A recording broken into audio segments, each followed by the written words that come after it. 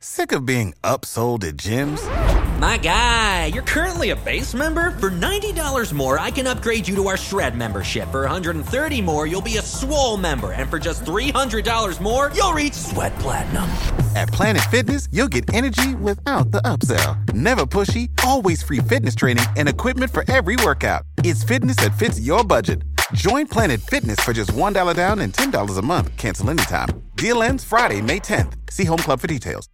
Well, fellow adventurers, Zoop has now had enough of that whole curse thing and being chased by massive hordes of undead wherever he goes. He prefers to seek out his own massive hordes of undead. Yes, it's on his initiative that he fights the undead. And so he's gonna do something about it. With a little bit of help. Well, a lot. Here's the adventure. The Emblazoned Key, Part 3. The Lady of Fallen Tree. These three men will guide you to the ruins of Fallen Tree, says Emlet Taylor. There, in the sanctum of our most ancient shrine, you will find the deliverance you seek. You must make haste. The curse that afflicts you grows stronger with every day that passes. It may soon be beyond our power to defeat it. And I don't know whether Corotel will save me again. Because, well, presumably Corotel has a lot of commitments. And is possibly evil. I imagine he's doing lots of stuff with all... She's doing all sorts of stuff with Urtahuk, including building that huge fortress. And it begins. The sun has only just poked its blazing rim above the eastern hill when you meet with Emlithar in the overgrown courtyard behind the Red Wen. She is not alone. Three men, their grim faces, chain shirts, and broad shoulders, serving to hint at both their purpose and potency, stand behind the young woman. Imrek steps forward to meet you on the shoulder cross, and immediately congratulates you on the acquisition of the first part of the emblazoned silhouette of a Takabak, a symbol now adorning the palm of your left hand. You have to ask her how she came to find out about the symbol, which you have not yet revealed. What she says next causes you to lose your current train of thoughts. The curse of Blacktor can be defeated, she says. In Fallen Tree, the oldest of the shrines, you will find the means to rid yourself of it. Fallen Tree lies in ruins, and reaching it will be no easy task. It lies in the mist of Dragonmere Deep. Oh no. I mean, I've had some adventures there, and they've all been very messy and mucky. Emithaya tells you that although Fallen Tree, the most sacred temple of her faith, lies hidden in the tangled southern reaches of the perilous swamp known as Dragonmere Deep, she has arranged for 3 experienced guides to lead you to the lost shrine. She turns and motions to the 3 men standing behind her. They promptly step forward and bow, introducing themselves as Gyar, Raynor, and Jod. Both Jod and Raynor appear to be quite a few years younger than Gar, whose grey beard and weathered features do nothing to conceal his advancing age. These 3 men will guide you to the ruins of Fallen Tree, says Emilitar. There, in the sanctum of our most ancient shrine, you will find the deliverance you seek. You must make haste. The curse that afflicts you grows stronger with every day that passes. It may soon be beyond our power to defeat it. And should the curse consume you, then all will be lost. Maybe they should have considered that before when they started just throwing curses around. But oh well. You live and learn. You live and learn. Except the undead, they don't learn because they don't live. With a few exceptions. Ebedhar tells you that you must find the statue of the headless lady in Fallen Tree and, while leaning, cast 3 marked stones at her feet. Before you can ask about the stones, she hands you a leather pouch, cinched close by a length of thick string. Here it is, a pouch of marked stones. Let's have a look at them.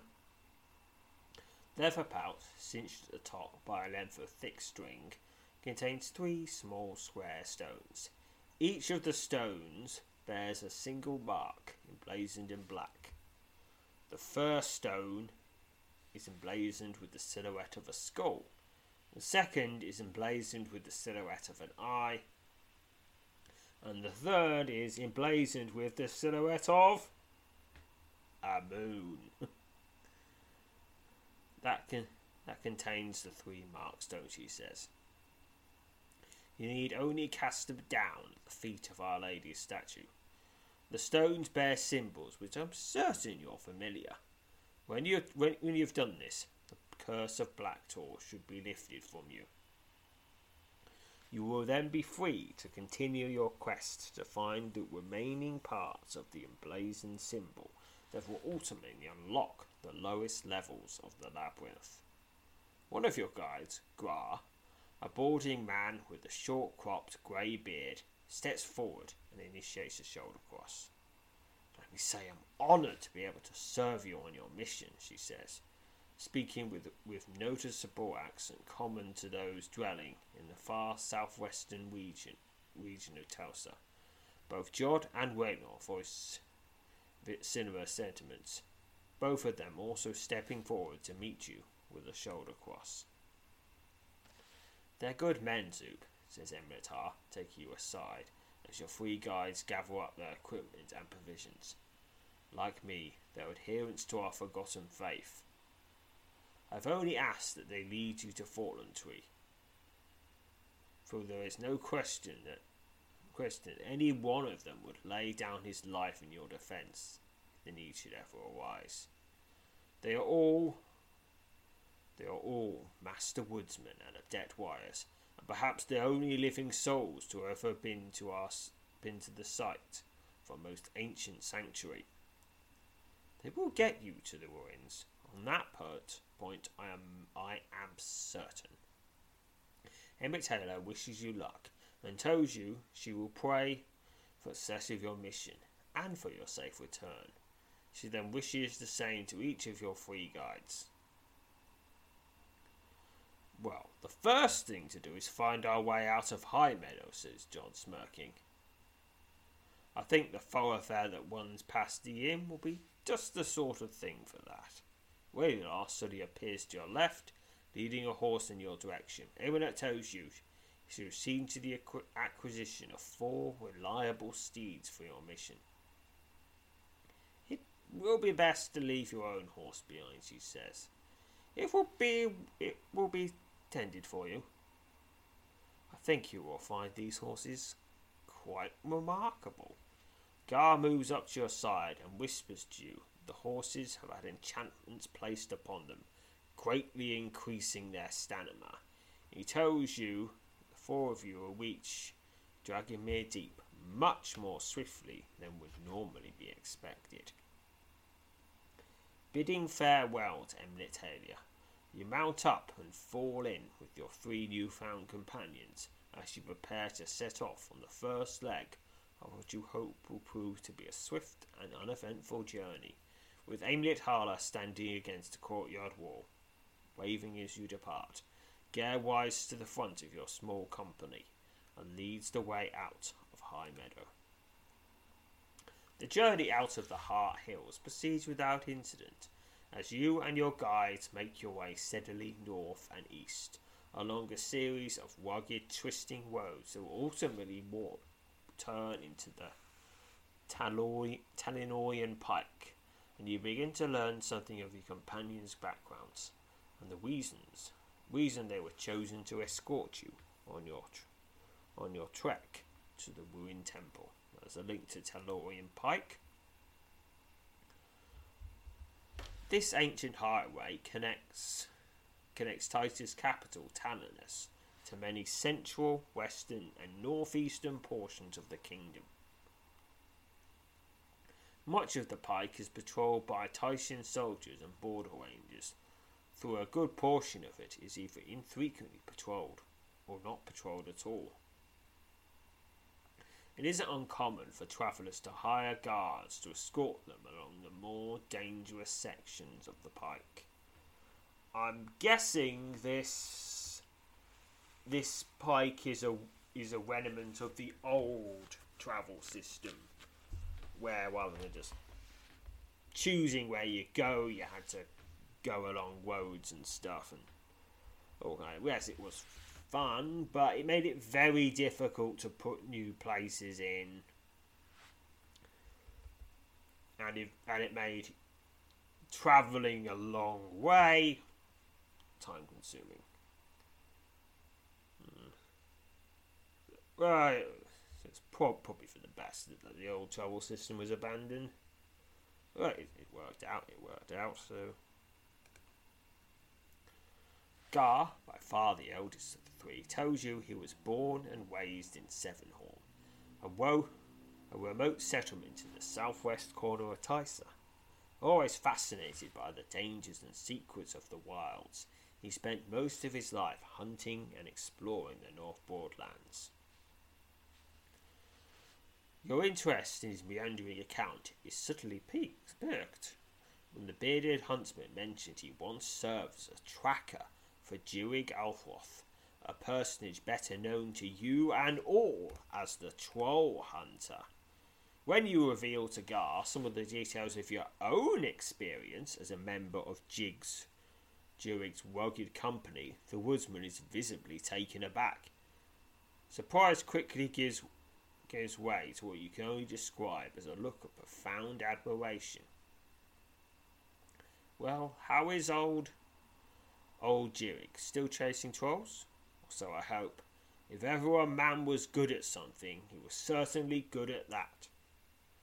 You describe for Gar a few of the smaller adventures you had with Durig and his crew, edging your tail as you return to Trithik on that foggy dawn, which now seems longer ago than you care to remember. Now I wonder, in this adventure, if you hadn't done the Troll Hunter series, would you get different text, or would you just not be allowed to do this?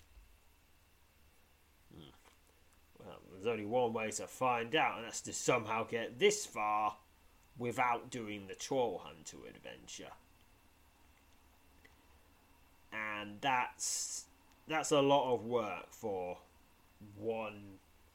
a few paragraphs of text, so I don't think I'm doing that. But if someone is playing through the game again, you might as well find out why you're doing so. Well, this is a welcome revelation, says Gar, slapping your shoulder. I expected an adventure, though perhaps not one so accustomed to traipsing through the wild. I'll be asking you again about Durig. My time with him and his men was short, but it left quite an impression on me. There's something about the experience I've never been able to shake. And my time, that left an impression on me too. And not just the 24 AT I got at the end of the adventure. I learned something, for sure. In conversing with your two other guides, you learn that Jod, who frequently mentions that his full name is Jod Longai, sure a lot of Jods around, hails from Mugsborough, though he has spent the better part of the last decade as both a guide and a guard. He tells you he has most recently been providing his services to travellers, making the often dangerous overland journey from Twithick to Talanus. Goblins, bandits, and now and again an ogre, he says, wincing as he says the word ogre. I've seen what there is to see on the roads, and in the woods. I've heard you're no stranger to peril, Zoop. You'll have to tell me something of your travels when there's a chance. Then again, and again, let me say, I'm honoured to share this adventure with you. The most reserved of your guides, Wellinor, says nothing of himself, though you're quick to note that he wears a skull-shaped stone amulet, this odd piece, dangling from a weathered length of twine around his neck, hands over the front of his scarred leather gherkin. That little prize was given to me by the Grey Mage herself, says Gar, apparently having taken notice of you as you glanced at the amulet. Yes, it has the power to summon dragons and turn giants into stone. That's why we keep Wellinor with us. Yeah, I think that's not. I think that's an exaggeration. Wellinor rolls his eyes as both Gar and John burst into laughter. Gar slaps Wellinor on the back and painfully elbows you in the ribs as he manoeuvres his steed to the front of the company. I don't know what it's for, says Wellinor, as if taking a moment to carefully craft his words before speaking. I do know that it's always seemed to have brought me luck. Ever seen anything like it, Zoop? Well, there was one skull-shaped amulet I got way back when I was investigating the secret of Stoneback Hill. And that one exploded. So it's probably nothing like that one. And so, with the friendly and never tiresome chatter of your three guys hoping to pass the time, the four of you, atop your tireless mounts, wind your way out of the Hartford Hills, through a flat expanse of open forest, and at last reach the Tellurian Pike, patrolled by His Majesty's soldiers, says Gar, waving his hand in both directions along the crumbling highway. The next small bit, however, isn't under any sort of watch. At least not any I've ever encountered. Keep your eyes open. So will something happen? It's a possibility. The thing is, I probably should remember. I've done this about 5 times before, but I forgot. As an undetermined number of miles pass as you and your three guides ride steadily eastward along the pike. Despite the serene countryside that draws up before you and just as quickly falls away behind, you refuse to be lulled into a false sense of security. A lifetime of adventurers taught you, sometimes the hard way, that deadly peril is often only a breath away, waiting to reveal itself only when least expected. As you ride, your thoughts turn to the curse of Blacktor. While there has been no evidence of the effects of your curse since your return to High Meadow, you can feel its sinister presence weighing upon your soul. You hope that the trek to Fallen Tree will forever rid you of the haunting affliction. It is near midday when you pass by a deserted, ramshackle inn stables. The rotting, abandoned structures inexplicably elicit a growing sense of unease amongst you and your guides. Gar seems especially concerned as his keen eyes scour both sides of the pike. A shrill whistle shatters what had been a momentary silence. Your head snaps to the left as you instinctively follow the sound. Several yards away, the end of the road. A feathered shaft protrudes from the grass at the base of a knotted elm. "Ambush!" cries Jod, rapidly turning left and right in the saddle as he attempts to catch sight of your unseen assailants. You urge your steeds forward and quickly turn, hoping to place yourself in position to counter any impending attack, as your eyes fall back along the road to the west. Nearly a dozen ragged men, some clad in studded leather, bolt from the undergrowth at the end of the pike and set upon your three guides. As your companions move to engage the bandits, you spot a bowman standing at the edge of the woods, just to the south of the road, taking aim at Gar. Oblivious to the peril from behind, Gar struggles to fend off an axe-wielding assailant. Out of the corner of your eye, you spot Raynor leaning down from his horse to engage the highwaymen who have pulled Jod from the saddle. So, two options. Do I rush forward and aid Welinor and Jod? You know what? I think they can probably handle themselves. After all, they're only bandits. And bandits are, with very few exceptions, never much of a threat to proper warriors. In fact, they should probably run away by now that they realise, dude, these people are like super serious. Or attempt to prevent the bowman from targeting Gar. I think that looks like the greater threat, because he's not prepared. He doesn't know about it, so he can't defend against it. I'll do that. You turn your horse towards the bowman and charge ahead, determined to prevent him from loosing his arrow at Gar. As you rapidly close in on the highwayman, he turns in your direction and releases a feathered shaft. The deadly missile whistles through the air, whoosh, streaking for your chest. Picking a number. Bonus of 40. 20 from horsemanship, 20 from agility. Got to get 75 or more, or I get myself shot. Pick now. 65. Failure. You stifle an agonised cry as the arrow tears into your side, opening a wide red gash. I take 18 damage. They're all just going to feel so bad about this, my guys. The whole point was to stop me from getting hurt, and I went and got myself hurt.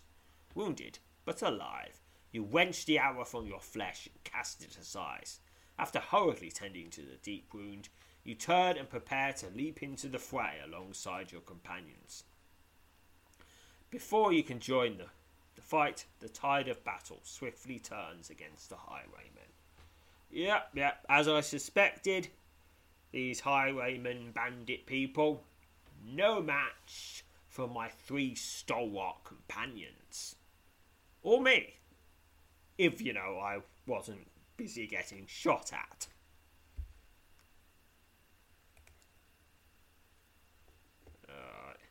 As quickly as it began, the deadly skirmish with the highwaymen is over. The remaining bandits scatter into the trees on either side of the pike, quickly disappearing into the dense foliage. Now, would you consider going straight? Because the next people you might not survive the next one. Yeah? Consider going straight, okay? Just think about it. Although a good number of the bandits have escaped, several of their number lie dead on the road. I'm surprised they came after us as they did, says Gar, as he tends to the wounds on his side. They're usually a more cowardly lot. Perhaps they haven't seen many travellers of late. Apart from a few small cuts and bruises, both Raynor and Jod have made it through the fight relatively unscathed. What seems to concern your 3 guides the most, however, is you. I'm glad to see you're alright, says Gar. I know you can handle yourself, but you must realise our position. We've been entrusted to get you to Fallen Tree, and that's precisely what we intend to do. Yeah, I know. I probably should have. Like, turn down the heroism, but I don't know how. You can't. It's not something you can just turn off. Before moving away from the scene of the attack, the four of you move the bodies of the slain bandits to the side of the road, and then make a quick search of the remains. Your search turns up the following: 38 gold tokens, and 5 common weapons: a spear, 2 short swords, 2 long swords. Thankful to survive the bandit ambush, you and your guys promptly resume your trek along the Tellurian Pike, eager to put the attack behind you and proceed with the mission. Now, I'm going to guess whoever's going to go along the road next, they're going to have a much safer journey. So I guess I should be thankful for that, at least. Mile after mile passes beneath the hooves of your tireless steeds as late afternoon wanes to dusk. Gar and the others suggest setting up camp for the night somewhere off the road. Jod tells you, though you already know, that the Tellurian Pike is a particularly dangerous place after dark. Of course, the decision is yours, says Gar. If you'd rather press on, we'll certainly make no quarrel about it.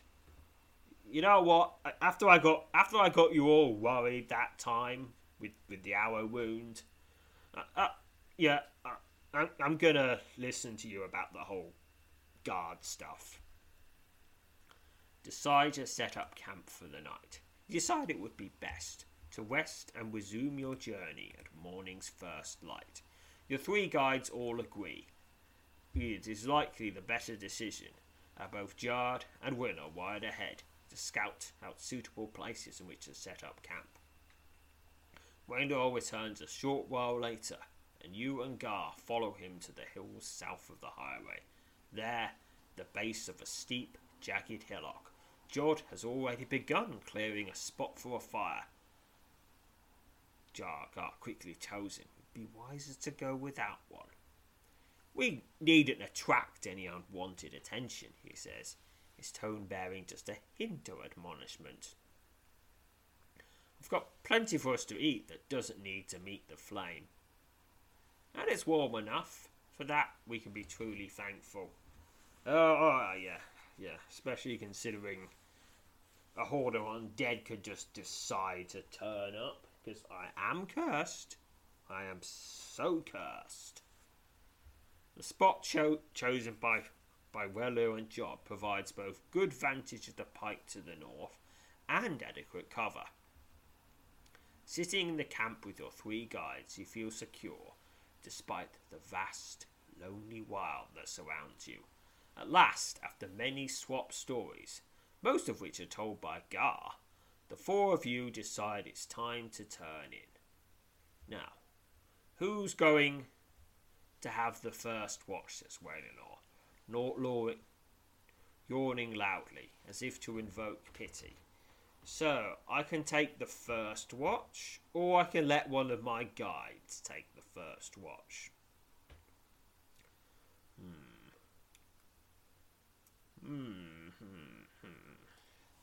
Really, I have no idea how to make this choice. So I'll let one of my guides take the first watch. John takes the first watch, as he takes a seat on the broad, flat rock at the edge of the camp. You, Gar, and Waynor settle down for some much-needed rest.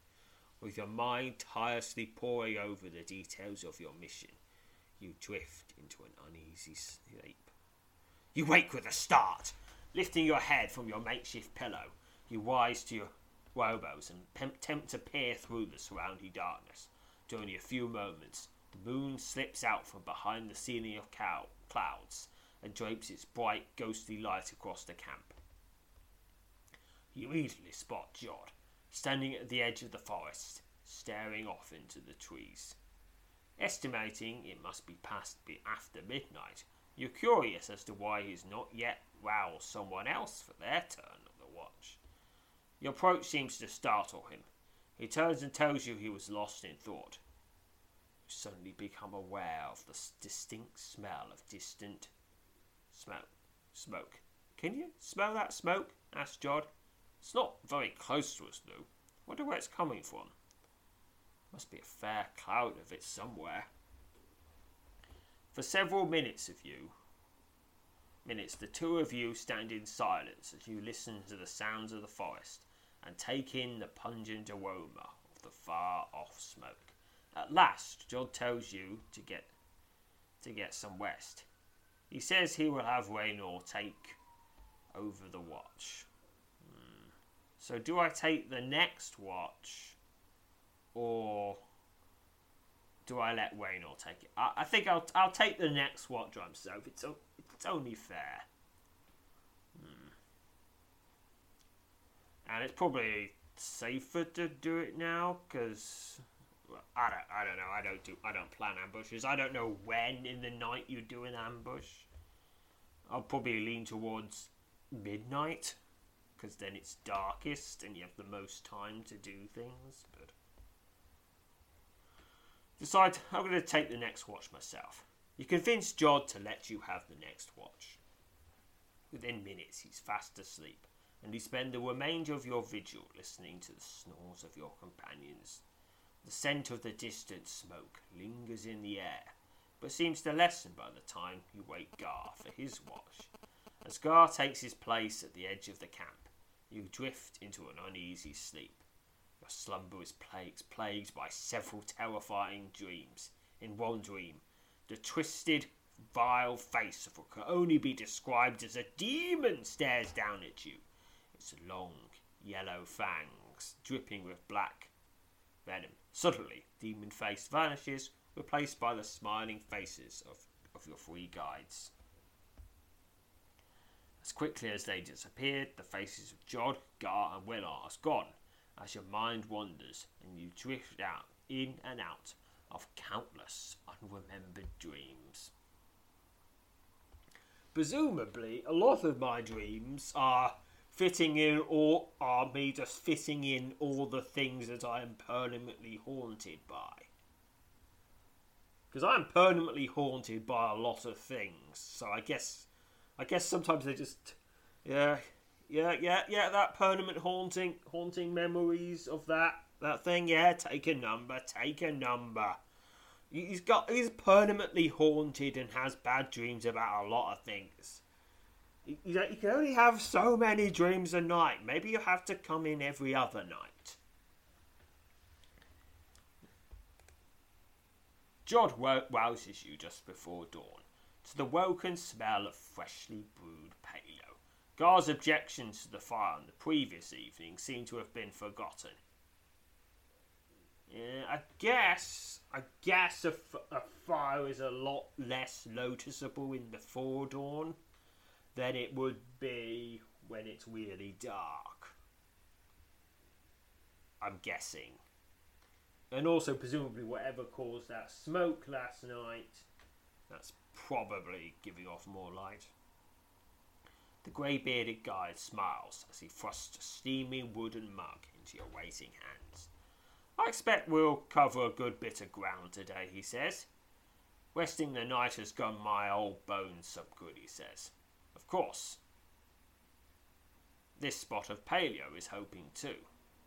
In just a few short minutes, the four of you are back in the saddle and widening away from the base of the jagged rock under which you made your camp. Moments later, your horses burst through the dense undergrowth that flanks both sides of the pike and trot back onto the ancient highway. You've gone less than a dozen miles from where you camped, where you've come upon a shocking scene. A small village, divided at the road, has been burned to the ground. The fire appears to have been quite intense, as nearly all of the settlement structures are now little more than massive heaps of smouldering ash. You suddenly realise this must have been the source of the smoke you smelled last night. As you ride towards the destroyed village, your eyes scouring the burning village for any sign of danger or survivors, your company is suddenly met by a group of soldiers picking through the charred debris that litters the edge of the pike. The soldiers question you and your guides for several moments, then tell you that they discovered the razed village at dawn. Only a few bodies have been recovered, and it's not known where the other villagers ended up. You wish the soldiers luck as they continue to shift through the smouldering remains, and in turn they urge you to stay safe on the road. As you and your guides ride away, you turn and look back at the smoking ruins. An eerie feeling comes over you, as your eyes descend upon the fire-ravaged village. You find yourself unable to shake the dreadful suspicion that the destruction of this settlement is somehow connected to your mission. Now, I think if I don't camp for the night, I'll be able to save this village. So I'm going to quit without saving, so I can do that. Okay, this time I didn't get shot by the bandit. You twist in your shadow, narrowly dodging the streaking arrow. Your charge carries you past a bowman, and you manage to deal with the panicked archer. A single, well-placed blow that sends him sprawling to the ground. Your steed slows and then turns. You look back in time to see your bowman stagger to his feet and flee to the forest. As the tide of battle swiftly turns against the highwayman. And it continues. They dealt with the West easily enough. Anyway, I get some gold, some loot. Alright, now we're up to the choice. We can press on or set up camp. Let's press on, because we tried setting up camp and the village got destroyed. And I don't like that. Press on through the night. Your decision to press on through the night seems to surprise your three companions. Gar says that while the pike is more dangerous after dark, westing the wilds holds dangers of its own. We're to get you to Fallen Tree, he says, as Waynor and Jod ride ahead to scout out the road. And the sooner we do that, the better. I think you've made the right decision. Let's just keep our eyes and ears open. With darkness swiftly closing in around you, you and your guides ride steadily eastward along the wide, deserted highway. Haven't gone far when Waynor, scouting the road ahead, turns and rides swiftly back. He draws up to you and Gar, tells you that he and Jod both smell smoke coming from somewhere up ahead. A lot of smoke, he says, raising an eyebrow. Jod's gone on to have a look. Wait, here he comes now. Jod returns and announces that a small settlement, sprawled out through the trees on either side of the pike, is ablaze. I didn't get close enough to see it all, he says. As your nose detects the first hint of smoke, I'm surprised we can't see the glow from here. In no time at all, your four seas are thundering along the pike towards an orange glow and a thick, low-hanging pall of black smoke that hovers just above the forest on either side of the road. As you round a sharp bend, your weary eyes fall upon a shocking scene. A small village, divided by the road, is engulfed in flames. The fire appears to be burning for quite some time, as many of the settlement structures are now little more than massive heaps of smouldering ash. As you ride towards the blaze, your eyes scouring the burning village for any sign of danger, you begin to discover dozens of charred bodies, many of them strewn across the road. Even now I'm too late. But hopefully not too late for everybody. Apart from the towering flames that continue to consume the settlement, You can see nothing moving. Gar, his face bearing a deep crimson pallor in the flickering glow of the fire, rides up next to you and sighs. You immediately senses unease. I don't like this, he says. I believe this place is called Westgrove. Not certain of it. Something's not right about this. We need to be careful. So, I can investigate the burning settlement and presumably try to save anyone who's left. Or I could decide to ride on. Because, yeah, this is almost certainly a trap. Presumably a trap planted by Woundskin himself or any of the other forces that don't want me to get to the bottom of the mad. And that's a few of them. And even the ones that do want me to get to the bottom of the mad, they don't necessarily mean the best for me. Use divination to give me some clues. It succeeded. 8 XP to divination. You instantly sense the presence of a powerful evil somewhere within the burning settlement. Beyond that, nothing else is clear. Well, if there's a powerful evil, obviously I have to fight it. Investigate the burning settlement. Your decision to investigate the burning village is met with grim nods from your 3 companions. The 4 of you dismount and leave your horses tethered at the edge of the road, away from the blaze. Then, with weapons drawn and your wary eyes scouring the smoke-filled gloom for any sign of danger, you move cautiously into the fire-engulfed settlement. Raynor suddenly cries out in alarm, and the 4 of you turn to the right, just as a small building dust off the ash-covered lane collapses into a heap of cinders and black, smouldering timbers. You instinctively fall back and draw yourself into a defensive stance as the shadowy, hulking figure begins to emerge from the smoke, billowing up from the incinerated structure. What under the eyes of the All-Father is that? Gar, having tightened his grip on the hilt of his sword, turns to you as if seeking an answer to his question. Both Raynor and Jod, their weapons held at their ready, keep their terror-stricken gazes locked onto the monstrous figure slowly emerging from the wall of fire and smoke. The beast that steps into view, stomping through the ash piled high amidst the remains of the burning building, is one that almost defies description. Fortunately, good old Matt is very good at describing things. So, almost defies description means he can describe it perfectly well. A towering ogre, over half of its grey leathery flesh replaced with iron, steps out of the ruins, its thick fingers gripping the haft of a heavy spiked club. A series of clanking sounds echo above the crackle of the raging fire as the partly mechanicized creature pivots its head in your direction. A cyborg in a fantasy series. Whew. Now that's unexpected.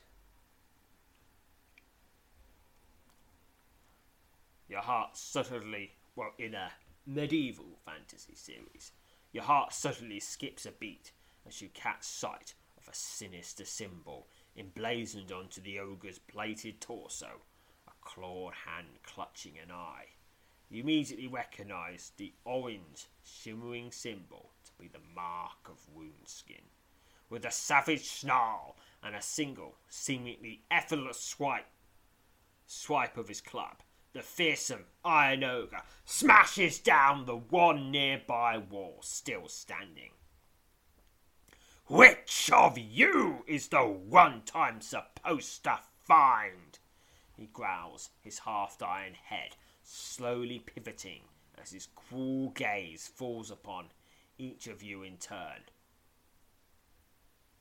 Fearing this formidable minion of Woundskin will attack your 3 guys, and realising that it's you he's seeking, you boldly step forward, wrenching free from Gar's grasp as the grey-bearded woodman attempts to hold you back. Look, we're supposed to stop you from dying! Look, one of us...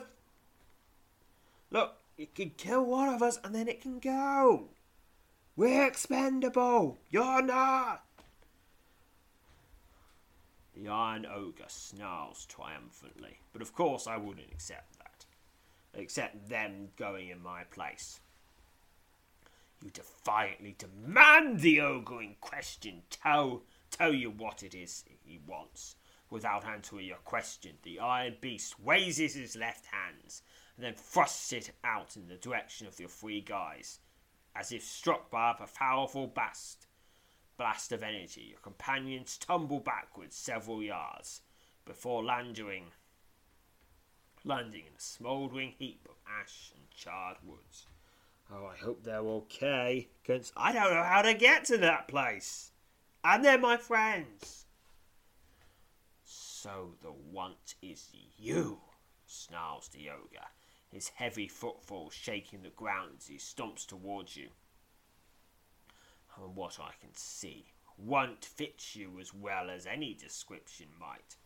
With that, the ogre, a fearless champion, who long ago entered into the service of his immortal master, swipes out at you with his massive spiked club. You narrowly dodge the deadly blow and swiftly counter, praying your bold tactic will give your companions enough time to escape. This is Ironmore the Reviled. Ah, that's a cool name.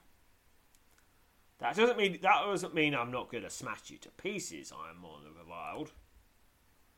Okay, he is crazy tough. He is an 18 plus. So I'll use my normal super tough situation thing of the Wand of Dragonfire. A deafening roar fills the air as a powerful breath of fire explodes from the tip of your iron wand. Your enemy is consumed by the ravaging flames, taking 101 points of damage. The half-metal ogre swipes at you with his iron club, and the enemy smashes through your defences with a devastating blow for 29 damage. Okay, time to Neverall Energy Blast. Oh, it's got resistance. Okay, resistance. That means time for Necromancy. Waif Touch. Your waif-like touch sends a deathly chill through your enemy for 63 damage. And then for 45 damage.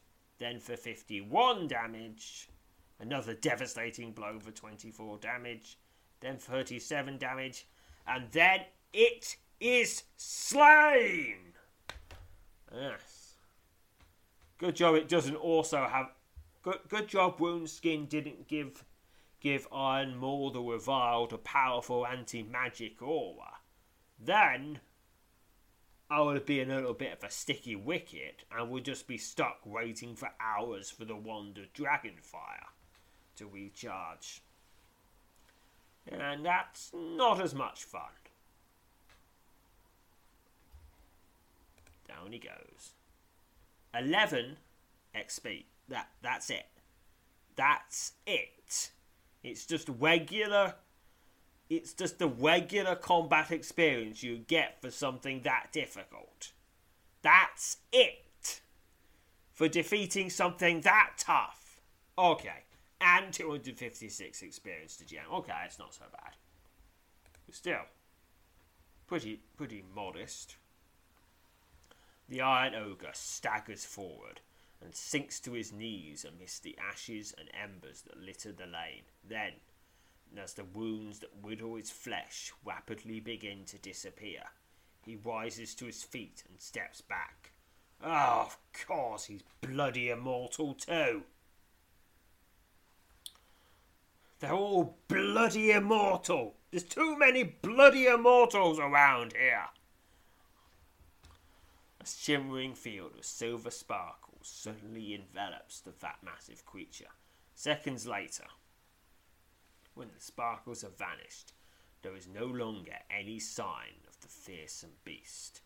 Gar, Rennell and Jod, having pulled themselves out of the smouldering heap under which they were tossed, arrive at your side. Gar places his hand on your shoulder and then motions towards the road. Without a word, the four of you make your way through the burning village and back to the pike. I'm guessing there's nobody left to save. And that's a bugger.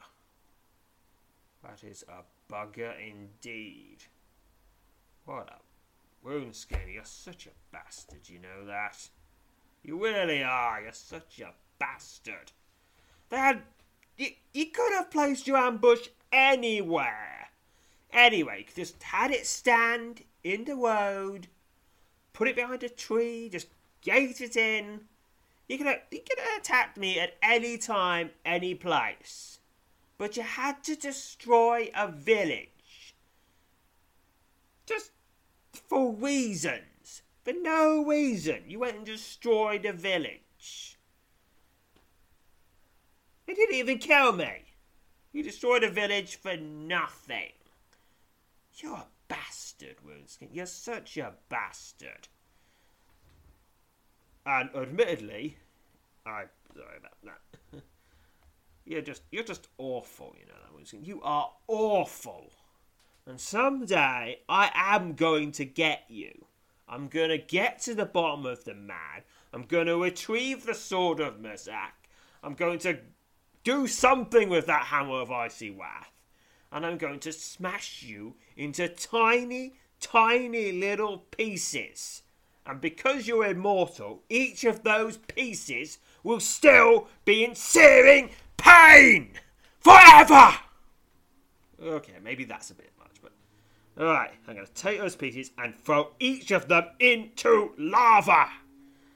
And I'll make sure the lava's just hot enough that you heal back exactly as quickly as you burn. Ha, ha, ha. Something like that. Or I could just destroy you permanently. That's probably a smarter idea.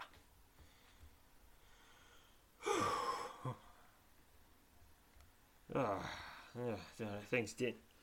Even if I turned up, the village wasn't saved. Back to the road. Back on the road. You quickly retrieve your horses, and within moments, the four of you are swiftly riding away from the burning settlement. Eventually, the smell of smoke, the orange glow of towering flames disappear as you and your guides continue on your eastward course. As you ride, you find your thoughts continually returning to the fire-engulfed village, and the iron ogre whose chest bore the symbol of Woundskin. We're lucky to have left with our lives, says Gar. What that thing was, I don't care to know, but we need to be more careful to see our task through. I don't think I'll ever forget what I've seen tonight. Few words were exchanged for the duration of the night's ride, as uncounted miles slip away beneath the pounding hooves of your tireless steeds. The road beyond the destroyed settlement proves largely, and thankfully, uneventful. Now and again you encounter a band of travellers moving along the pike. Most unescorted, but several in the company of hired guard. Just over a broad stone bridge, as you're nearing a rather dilapidated inn, you ride up on nearly 24 mercenaries heading west along the highway. The armoured men are led by a chain-clad, back-bearded man atop a gallant charger. Some of the mercenaries are mounted, though the majority are packed into a pair of sturdy wagons, each drawn by two powerful horses. The leader introduces himself as the captain of the outfit, and tells you, your guides, that you and your guides, that he and his men are bound to Trithik, where they will enter into the surface of Thane Porrand. Yeah, that's something that those bandits could do. Seems that everybody's entering into the service of Thane Porrand. While Gar and the captain strike up conversation, one of the mercenaries, a young man whose axe is strung along his back, wides over to you, eyeing you closely. As he draws up to you, he reaches out and initiates a shoulder cross. Taken back by the seemingly unwarranted gesture, but not wishing to offend him, you reach out and complete the symbolic expression. "I know who you are," he says, smiling. "Well met, Zoop. It's my great honour to meet you. You're on your way to becoming a legend, you know. I want to venture to. Though, right now, that doesn't pay as well as I need it to. This out, that's alright. And we're off to Trithik. I might just scout out a little adventure if there's time." As the band of mercenaries begins to depart, the young man tells you his name is Prynn. He then hands you what appears to be a long, curved claw and tells you to keep it safe. "It's a dragon's claw," he says as he turns to rejoin his company. "It's supposed to bear good luck to anyone who may possess it. I suppose you might call it a luck charm. May it bring you good luck. Don't think I'll be needing it any longer. Farewell, Zoop. May the All-Father protect you. I now have a Dragon Claw luck charm. This is the Black Claw, which you can only assume was a very large dusk dragon. The claw was given to you by a mercenary called Perrin. On the Talorian Pike. Perrin told you it would bring you good luck. So, it's another misc item. And it's another luck charm, which might not do anything. It might do something. It might do generals. It might do a little something a lot of time. It might do a big something one time. It might do something that hasn't been implemented yet. It might have did something, but but now it does nothing. Or I'm more leaning towards it does nothing. You thank him for the claw and ask him if he certainly wishes to part with it. He does not reply. As Perrin rides away, he suddenly turns and looks back at you. For a fleeting moment, you find yourself transfixed by the unsettling nature of his stare, a look of deep, brooding fear.